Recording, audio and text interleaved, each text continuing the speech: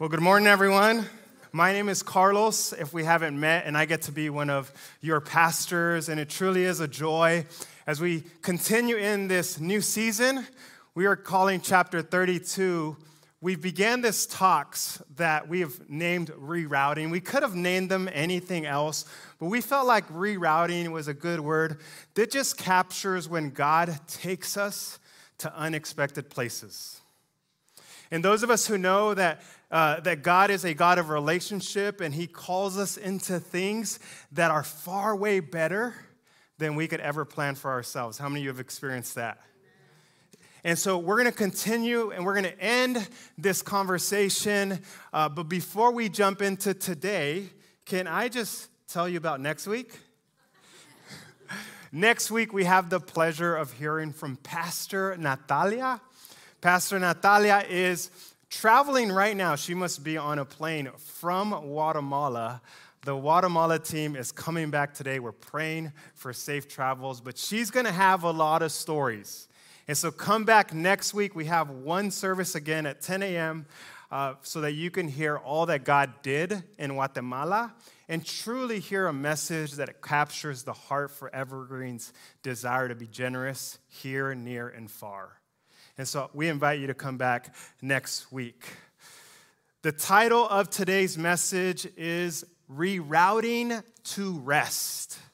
Rerouting to Rest. And we're going to be looking at the story of the Israelites in Exodus chapter 15 and 16, but we're going to narrow in on a few verses beginning in Exodus 16, starting in verse 22.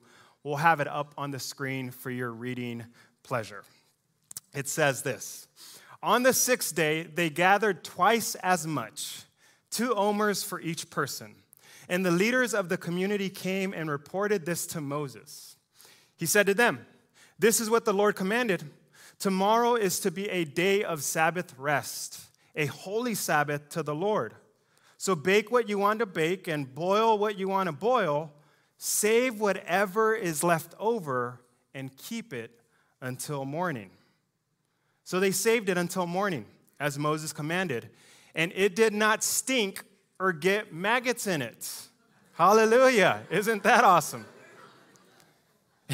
"Eat it today," Moses said, "because today is the Sabbath of the Lord, to the Lord. You will not find any of it on the ground today. 6 days you are to gather it, but on the seventh day, the Sabbath, there will not be any." Nevertheless, some of the people went out on the seventh day to gather it, but they found none. Then the Lord said to Moses, "How long will you," and that "you" in the original language is plural, so how long will the people refuse to keep my commands and my instructions? Bear in mind that the Lord has given you the Sabbath. That is why on the sixth day he gives you bread for 2 days. Everyone is to stay where they are. On the seventh day, no one is to go out." So the people rested on the seventh day. Everyone say rested. And so if you've never heard this story, it's important to know context. But more important than that, I'd love for us to just begin with a collective understanding of what God is doing during this time of human history. I believe what God is doing is he is reestablishing a relationship with his people. And so in order for him to reestablish a relationship, he is teaching new ways of being, new ways of relating that will produce a new way of life for his people. And so in this grand scheme of restoring a relationship with humanity, the first task that we pick up at the beginning of the Exodus story is that God was committed to liberating from actual slavery his people. We know that the people had been enslaved for 430 years, and so God's first task was to liberate them from the Egyptians. And how did he do this? He did this by showing power and might. We read about the famous 10 plagues. We learned about the splitting of the sea. And so God was mighty in his rescue for his people. But that was just the beginning. Because God's next task would be one of familiar with anyone who's an outdoorsman or outdoors person, and that's that you need to have your basic needs met. And what do we think of when we think of basic needs? Shelter, food, and water. It's not football, by the way, guys. It's not football. I know some of you consider it, and you try to make that argument. Football is important, but it's not a basic need. And so God He is going to meet their essential needs, and specifically food and water. And these arise fairly quickly. If you read at the end of Exodus 15, you see that it only took 3 days for them to be in need. It said that God led them, or Moses led them, to a place with undrinkable water. This made me think of the days when I was doing my thing at recess on a hot day in California, and I ran for a sip of water, and the water fountain did not work. How that's torment, right? When you're thirsty and you can't drink. And so these people, they start to grumble. Right? They start to grumble, and so God, he has an interesting fix. He says, Moses, grab that tree, toss it in the water. And I can't explain it, but guys, this water becomes sweet. It becomes as sweet as a Chick-fil-A iced tea. I mean, it's just awesome. God is hooking it up.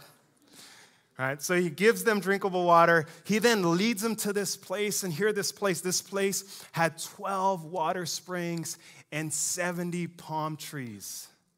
He leads them to water and shade, and the only thing I'm asking for at this point is, where's the hammock? Because I want to live here. But of course, they're not going to set up shop there. They continue to be led, and it says that 45 days later, they find themselves in this place called the Wilderness of Zin. And guess what? They're starving. I mean, they are starving. And what do you do when you're hungry? Or when you're hangry? You complain, right? And who do you complain to? Whoever's leading the trip, right? Whoever's in charge. So if it's your parents are in charge, you complain to your parents. If it's your coach, you complain to your coach. And so what do? They complain to Moses. And their complaint sounds a little like this. They say, Moses, we were better off as slaves in Egypt, because in Egypt we had pot roasts and we had briskets. We had carne asada every night. And we had all you can eat carbs. We had all the carbs. We would have been better as slaves, but we weren't going hungry. So they continued to grumble. And so, what do you think God does with these people that he's just powerfully rescued and led them to shade and water? What do you think he does with their complaints? He meets their needs again. He shows grace. And so this is when God does this thing that is so unique in history, where he sends down bread from heaven. And at first, they don't even know what it is.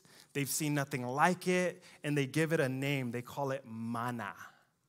You may have heard of manna. And so every morning, these people out in this wilderness, they have access to this bread. But God, he doesn't just stop there. That would have been enough. But God also in the evening, he's able to orchestrate quails to come into camp where they could then have a source of meat. Friends, a hearty diet of meat and bread. And the only ones left complaining were the vegans in the group. And so this is what God's doing. He's taking care of their needs. And once those are taken care of, once they have this system of daily provision, I believe God is then ready to do his first good work, his first lesson for the people. And if you think about it, this first lesson, given the circumstances, it could have been anything. I mean, he could have said, you know what, we're out in the wilderness. Shelter is important. We are gonna teach the people how to build these awesome, hip, tiny homes like they have in Portland. Because shelter is going to be important out here in the wilderness. Or God could have said, you know what? They need to learn war tactics. We need to create an army because these people, they're going to face enemies out here and they need to learn how to defend themselves. Or I think God could have prioritized a political system, a self-governing body that he would have handed to them so that they would have been efficient in how they related in a civilized society. God did not prioritize any of that, but he could have. I read in this text that God's first lesson was a 4-letter word that we just know as rest. Rest. God prioritized rest in this time in history. And I believe he wants to remind us of this today. So everyone say rest. So God would teach him to rest. And I believe that by prioritizing this, God was in his second phase of liberation. I began by making an argument. We know it's clear he liberated his people from actual slavery, but I believe that in him teaching the people how to rest, he was liberating them from an emotional, mental, social slavery that had come upon them. 20 generations of living a life where a 24-hour quota was expected. 20 generations where a person's value was based on the level of productivity they can accomplish in a day. 20 generations of an authority that was oppressive and violent and evil. Could you imagine the level of trauma these people lived with? Could you imagine, or could you blame them for not easily trusting authority? Could you blame them for having a scarcity mindset, meaning I'm going to get what I can get because I got to survive each and every day? These were the types of people that God was shepherding and rescuing and renewing. And so I would describe it as the people in the desert, the people in the wilderness were adults who lived lives that were way too hurried, far too busy, way too obsessed with productivity. And I could only imagine that the youth and the children were far too anxious, far too insecure about what tomorrow might bring. And so consider this: busy adults, anxious children. Does that remind you of anyone? And so God knew that the first thing he needed to establish was this lifestyle of rest. And it's described in a very simple format: work 6 days, rest the 7th. And so God's first gift to his people was the Sabbath. The Sabbath, have you heard that term? It's a term that's kind of thrown around, and it might mean different things to different people. And so for the sake of our collective understanding, I want to work to define it. Now, the Sabbath is actually something that's unfolded in Scripture, meaning our understanding grows of the Sabbath the further you go into the Bible. It's introduced in Genesis, but it is made most clear through the life of Jesus. But for the sake of us having a common understanding, I just want to focus on what the Sabbath meant for the people in Exodus chapter 16.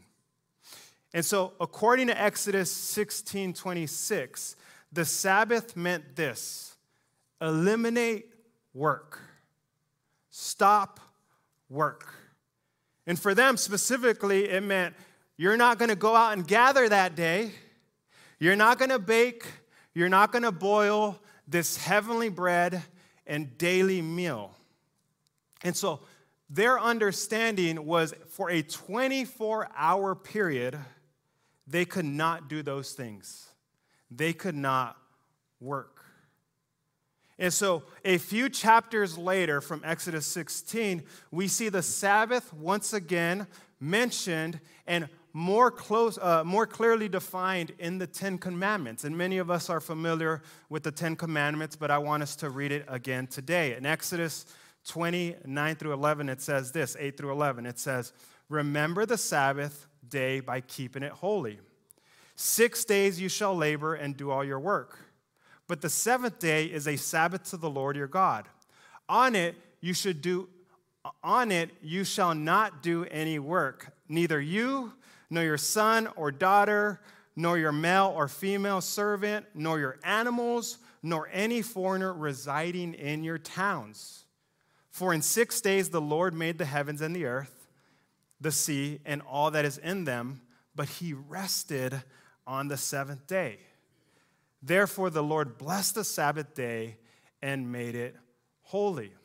I want to make an argument that the Sabbath is unique of all the rest of the commandments, because if you really look at the commandments, a lot of them boil down to things that you're not supposed to do. For example, don't murder, don't steal, don't commit adultery, don't have other gods before the God of Israel. But the Sabbath, I want to argue, actually calls us to do something. Now, you might be thinking, well, Carlos, if the Sabbath means a stoppage of work, then shouldn't we define it as don't work? But if we consider the 10th commandment here and look at verse 11, the emphasis is not on the stop from working, but the decision to rest. Why is that significant? Because the Sabbath is first introduced in Genesis when God created the heavens and the earth, and we know that God did not rest because he was tired. God rested because he communicated to us that rest is holy, and therefore set an example that we need to live in this divine rhythm of work and rest. That is a decision. That is something that's unique that the Sabbath calls us to do. It calls us to rest. And I love it because it's kind of like math, right? I used to love teaching math because math always told the truth. There was always an answer. And so it gives us a framework. It says it's scheduled one day, 24 hours, repeated every week. Rest. So here's what I want to say. One day of the week in our lives should look different from the rest. One day of the week should look different from the rest. You know, I have very much enjoyed starting my life here in Hillsboro, Oregon. I think Washington County is an amazing place to live. But prior to living in Hillsboro, Ilson and I, we started our lives in this neighborhood in Los Angeles called Valley Village. Valley Village. Isn't that cute? That's like a Hallmark town. And our love was like a Hallmark movie, really. There's my dad joke for the day. Yeah. And so Valley Village, I don't expect you to know anything about Valley Village. Matter of fact, I lived in the San Fernando Valley for 13 years, and just the last 2 years I discovered Valley Village. Valley Village is a 2-mile radius that sits nestled in between Van Nuys and North Hollywood. And so it's not this, it's a very small little chunk of the valley, but here's the thing, there's something really distinct about Valley Village, and that's this. Valley Village has a hub of Orthodox Jewish families. And I didn't know that. But I quickly noticed that there was a significant presence of synagogues and Jewish-owned markets and restaurants. And I quickly realized that I loved living there. Because you see, I could walk down the street to the corner to find one of my favorite restaurants in all of Los Angeles. It was called Tel Aviv. I didn't have to get on a plane to go. It was awesome. And it was at Tel Aviv where I discovered my love for shawarma chicken. I mean, talk about some good stuff. And it just got better because in that same complex, I could just walk a few steps and find the best salmon tacos in Los Angeles. These salmon tacos at the Fish of the Valley restaurant was amazing, but it got better. Can you believe it got better? Because not only did I have my shawarma chicken and my salmon tacos, I'm making you hungry, I know. It's all part of this. It's all part of it. But I could walk across the street, just across the street, where I could go to Continental Kosher Bakery. Yes, yeah. And I don't know what their rabbi prayed over these baked goods, but it made me feel closer to God. I'm telling you. This was holy ground that I was walking on. And so to say that my foodie soul was being fed, I mean, that was an understatement. Valley Village was awesome for my foodie soul. But what also started to happen was I was starting to have these unexpected moments of what I'm dramatically calling torment after finding these gems. And that's because there was a few times where I was like, I'm going to go get my salmon taco. I'm so excited. I'm ready for this. It was a long day at work, and so I go over, and guess what? It was closed. And so what happens? What's the first thing you do when something's closed? Oh, some of you just look. No, I look at the time. I'm ready to argue, right? I look at the time, and it's only 5 or 6. And here's the thing, guys. Nothing in LA closes at 5 or 6. And so I'm like looking through the window, maybe trying to find an employee, like, come on, please open up. Maybe it's a mistake. But this happened enough times where I began to realize that I was asking the wrong question. The question wasn't, what time was it? The better question was, what day was it? Right? Because you see, my neighbors, my Orthodox Jewish neighbors, they were committed. They made it part of their life to observe the Sabbath. And for them, the Sabbath began on Friday at sundown. And so, beginning Friday at sundown, Valley Village felt different. And everyone was impacted. Whether you were observing the Sabbath or not, that neighborhood changed for 24 hours. And the beautiful thing is, on the morning of the Sabbath, on their Shabbat, I would see families walking around in their really wonderful attire as they walked to and from their synagogues. And this was such a visible difference from the rest of the week. Any Saturday morning, we could step outside and we can see our Jewish neighbors observing the Sabbath. I know that in the evenings, things got quiet. I didn't expect to see crowds in the evenings, and I have to imagine it's because these same families, they were having these Shabbat dinners, these Shabbat meals that they had prepared hours or days in advance before sundown on Friday. What I'm trying to say is that the Sabbath changed the neighborhood. One day of the week, life looked different. Rest one day, work the other 6. And so that's the Sabbath, and this is what God has called his people and determined that they needed the most. God knew that they needed rest and a rhythm of rest. And so I want to ask the question and explore with you, why rest? Why would God prioritize rest? And I want to offer a few suggestions. The first is this, that rest is an exercise of trust. I changed the language there. Rest is a demonstration, or it's an exercise of trust. And if you look at the story in Exodus 16, I want you to go home and read it because the details matter. Because God has orchestrated this really detailed exercise in building trust. What do I mean by that? He says, hey, in day 1 through 5, here's what I need you to do. I need you to go out. I need you to collect this bread, but only collect enough for each member of your family to eat that day. And don't keep any left over. And what do? Some kept it left over. And what happened? It stunk and it grew maggots. That was the reference.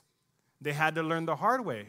God was serious. Those first 5 days only take enough for a day. But then on day 6, he says, on day 6, I want you to double up. I want you to double up, and I want you to eat as much as you can, and all the leftovers I want you to keep on the 7th. And that was an exercise of trust, because what was happening to the leftovers day 1 through 5? It was going bad. Do you see that? So now they had to trust that any leftovers going into day 7 would remain eatable, right? But there's more, because God then says on the 7th day, you are not to gather. On the 7th day, I need you to rest.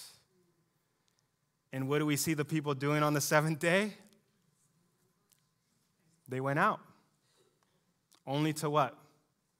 Find nothing. And so that might seem, and so I explain that because what God is doing is he's allowing them to exercise their trust in him, that God would provide what they needed each and every day. And the days that they did not work, the days that they did not gather, God was still providing for that day. Can you see God building trust for a people who had no reason to trust authority? Authority had been damaged, and here was God giving them an exercise on trust. The next reason why I believe God prioritized rest is that rest gives room to do good. Rest inspires doing good. And so I shared that the Sabbath is something that's unpacked in Scripture, beginning in Genesis, and then Jesus always gets the last word. And so here's Jesus, and he steps up to the microphone to share his thoughts on the Sabbath, and he makes some big claims. He says, he declares himself the Lord of the Sabbath. And Jesus also says, I am the meaning of the day. So Jesus doesn't just affirm the Sabbath, but he says, I'm the Lord. I am the deity that brought it into existence. And I represent it most accurately. And so Matthew Sleeth, in this great book that I highly recommend called 24/6, wrote this: to walk with Jesus through the Gospels and watch him work is to see the Sabbath restored to its original intent. On the Sabbath, this is what Jesus does. He casts out demons. He heals scoliosis. He shrinks leprosy or cures leprosy. He unlocks paralysis of the hand, and he lowers a high fever. And so Jesus, what he essentially does for you and I is he shows us how to live on the Sabbath. And so if you are like me and you struggle with a day off, I'd be one of the first to admit that days off can be hard, because the thought of a full day every week not producing, not doing something can sometimes feel stressful to me. So it might be helpful to reframe how we think about the Sabbath. The Sabbath is a full day of rest, of not working, but it's not a full day of not doing anything. I want to distinguish that rest is not idleness. This could be a misunderstanding that God is not calling us to a 24-hour period of being lazy. That is not the command, because we see that idleness or being a sluggard is something that's spoken really clearly against in the Bible and Proverbs and other parts of the Bible. And so we're not having God's word contradict on this topic. So the Sabbath is not a day to not do anything, but to intentionally focus on doing what's most important in God's eyes. The Sabbath is the day that we want to focus to live as Jesus did. And so rest then becomes not nothing, but it becomes something. Again, the focus on the Sabbath is not on what you don't do, but what you decide to do with that 24-hour period. And so Jesus cleared up any misunderstandings in Matthew 12, and I want to go there. And before we read Matthew 12, verses 9 through 14, what you should know is that Jesus had some haters, right? And his haters, one of his group of haters were the Pharisees, and this was a sect of religious Jewish leaders, and they became very critical of Jesus, particularly when he allowed his disciples to pick heads of grain on the Sabbath. Because according to them, picking a head of grain was work, and that was against the law. And so they challenged Jesus when they saw the disciples do this. And so Jesus interacts with them, and then he performs this good work, which we're going to read beginning in verse 9. It says, "Going on from that place, he went into their synagogue, and a man with a shriveled hand was there. Looking for a reason to bring charges against Jesus, they asked him, 'Is it lawful to heal on the Sabbath?' He said to them, 'If any of you has a sheep and it falls into a pit on the Sabbath, will you not take hold of it and lift it out? How much more valuable is a person than a sheep? Therefore, it is lawful to do good on the Sabbath.' Then he said to the man, 'Stretch out your hand.' So he stretched out, and it was completely restored, just as sound as the other. But the Pharisees went out and plotted how they might kill Jesus." It's kind of an intense reaction, isn't it? But I want us to focus on the underlying question, and that's this: is it lawful to heal on the Sabbath? And Jesus' response is, it is lawful to do good on the Sabbath.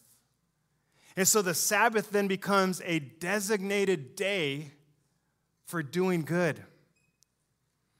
And that's meant to inspire an additional 6 days of doing good.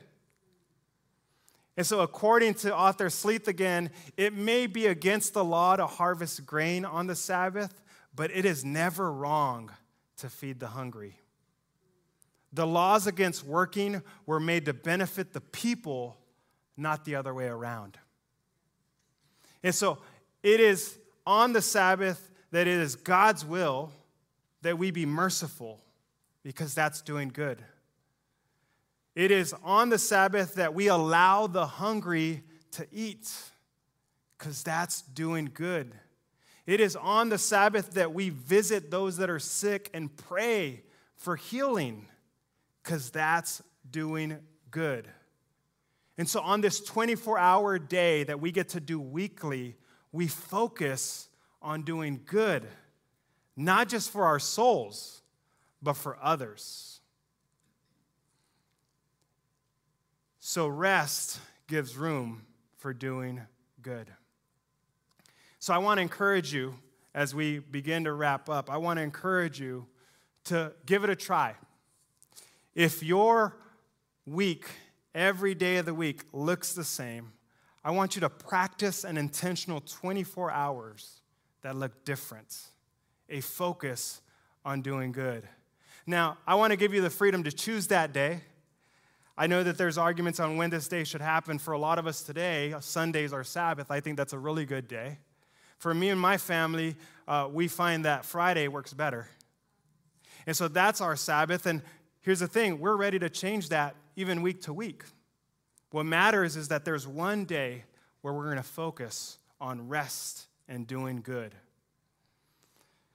And so there are some things that we've done as a new family to establish this rhythm. For those of you who know our family, we are a family of 3 with a 21-year-old who is growing each and every day.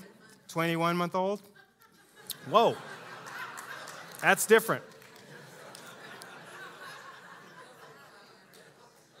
Sometimes does it feel that? Yeah. So we've done this really small thing but significant thing for our family, and that's that on the Sabbath, when it lands on a Friday, and mostly it lands on a Friday, what we do is we do this holy practice of making pancakes. That has become our Sabbath routine. It reminds me that it's the Sabbath. And you might ask, well, why pancakes? Well, obviously, I love food. Half of my sermon was about food, right? So food makes me happy, and I think food is holy. But not only do I love food, and particularly pancakes, but because we commit to making them from scratch, it really slows me down. I don't know about you. Most mornings, I want to just get to my task list. But on the Sabbath, I allow myself to sleep in, and I allow myself to make these pancakes where we put bananas and blueberries, and we warm up the syrup. And what it does for me, because of this sweetness and this enjoyable experience, is it makes me look forward to the Sabbath. I love the Sabbath. I love the pancakes that we make on the Sabbath. And it's a whole family experience. If I'm cooking, Ilsean's watching Charlie, and maybe we switch off and she does cleanup, and we're kind of working together as a team. And Charlie's contribution is quite simple. Charlie just eats as much pancakes as she can stuff, but it is a beautiful thing. You can decide what your Sabbath looks like. What matters is that there's rest and play and good works. And so I'm going to ask the band to come up. And we began discovering in our time together that God did this incredible thing in Exodus where he sent bread from heaven. And this meant a real need for the people. These people needed daily nourishment. But I want you to understand that sending of bread, that was also symbolic of a greater work that God would eventually accomplish in the future. For this manna was a foreshadowing of the sending of his Son from heaven. And so, like the manna that was sent, that was mysteriously and miraculously appeared before the people, Jesus was also sent a bit mysteriously and definitely miraculously. And like manna was this essential need for the people in the wilderness for their survival, I believe, and many of you agree, that Jesus was sent as an essential need for our human survival. And so Jesus does this thing where he identifies himself as the bread of heaven. He associates himself with the God of the Israelites. He does this in John 6 when he says, I am the bread of life. Your ancestors, they ate manna in the wilderness, yet they died. That was only a temporary relief. But here is, and I have to imagine Jesus pointed to himself, here is the bread that comes down from heaven, which anyone may eat and not die. I am the living bread that came down from heaven. Whoever eats this bread will live forever. This bread is my flesh, which I will give for the life of the world. And so I want you to understand that to eat the flesh of Jesus is symbolic of putting our faith in the work of salvation. Eating his flesh or eating the bread is believing Jesus for what he did and still promises to do. And so we eat his flesh every time we choose his way above ours. And just like manna led them to learning how to rest, Jesus also, he invites us to rest. You see, Jesus is the Sabbath, and so he makes this invitation in Matthew 11 that many of you have heard. It says, "Come to me, all you who are weary and burdened, and I will give you rest." Jesus is the Sabbath.